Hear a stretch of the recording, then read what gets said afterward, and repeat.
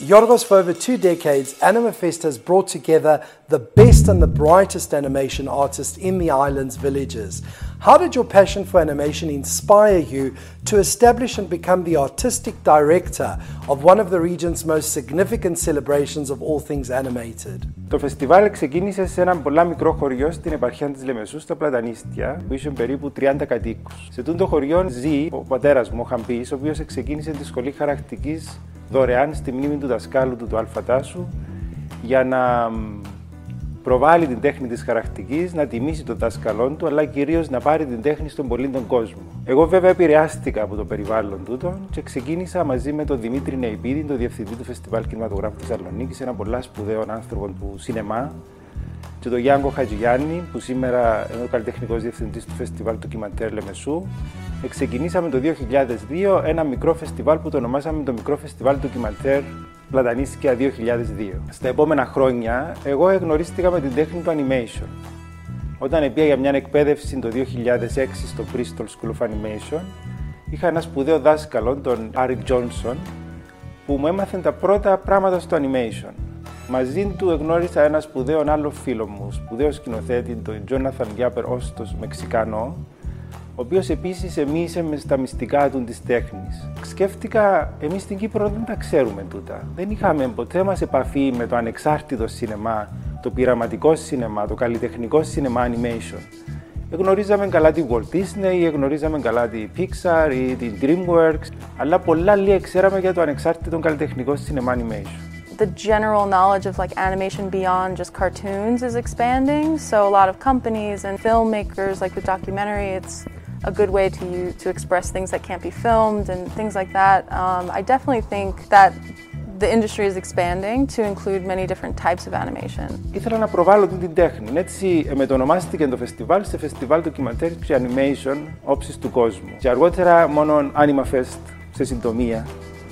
Ο στόχος ήταν να προβληθεί τούτη τέχνη, το ανεξάρτητο σινεμά. How does the festival create opportunities for training and the development of new productions? Δεν είναι πλέον άγνωστη τούτη πτυχή του σινεμά στην Κύπρο.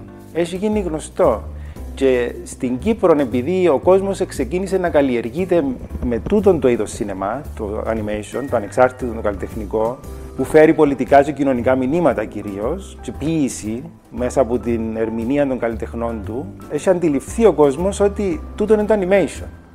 Και δεν είναι μόνο η Walt Disney. Νιώθω ότι πετύχαμε τούτο. Πετύχαμε να περάσει στη συλλογική συνείδηση του κόσμου ότι τούτη τέχνη είναι και τούτη που προβάλλουμε, η ανεξάρτητη. Some of the concepts that in my personal work that I want to communicate are a little bit intangible. They're hard to talk about. They're hard to pinpoint and sound, unless you're really educated on the topic.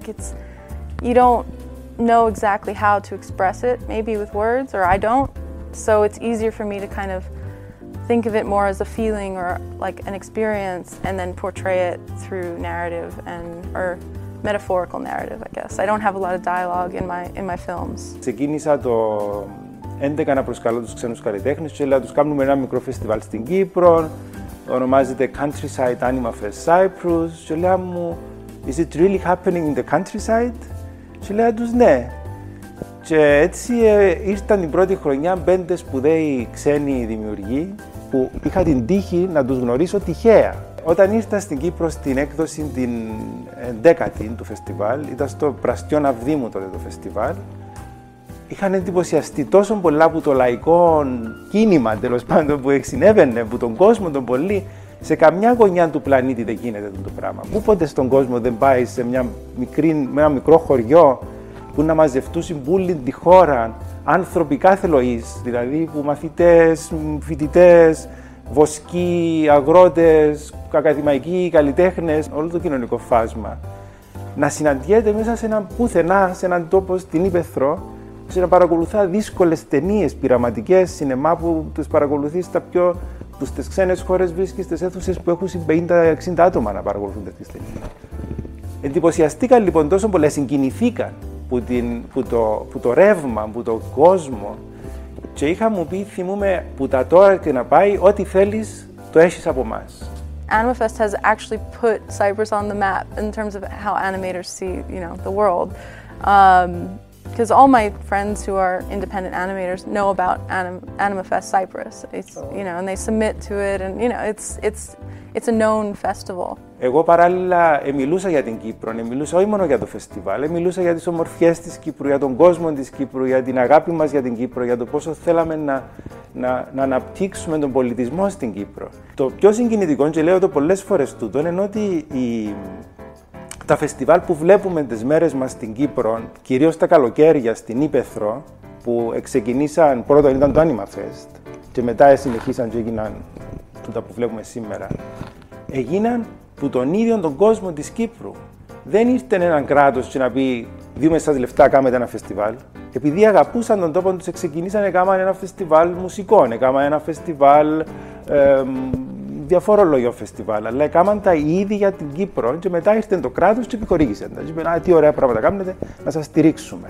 Όμως γεννήθηκε μέσα από τον κόσμο. Πήγαμε σε διάφορα χωριά της Κύπρου. Η Σαλαμιού όμως είναι πολλά ιδιαίτερη. Αγαπήσαμε την πολλά της Σαλαμιού. Είναι πολλά ξεχωριστός ο κόσμος της Σαλαμιού.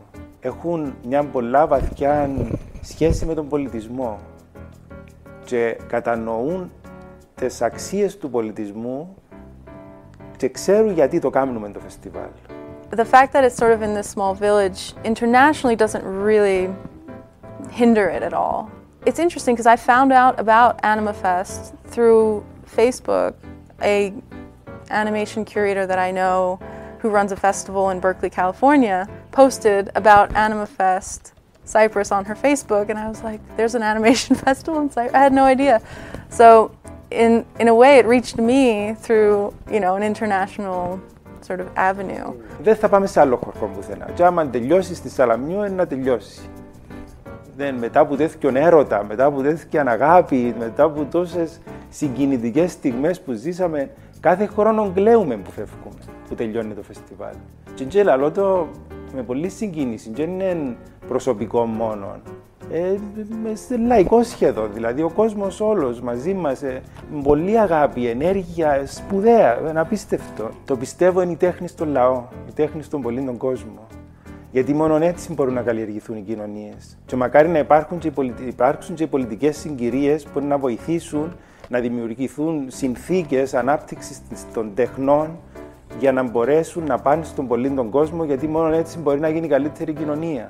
Να γίνουν πιο ευαίσθητοι άνθρωποι, να μπορέσουν να κατανοήσουν τις αξίες της τέχνης, την αναγκαιότητα του ανθρώπου να περιβάλλεται από τέχνη. Που λογοτεχνία, που ποίηση, που μουσική, που ζωγραφική, που οτιδήποτε εκφράζεται, ερμηνεύει τον κόσμο που ήρθαμε να ζήσουμε.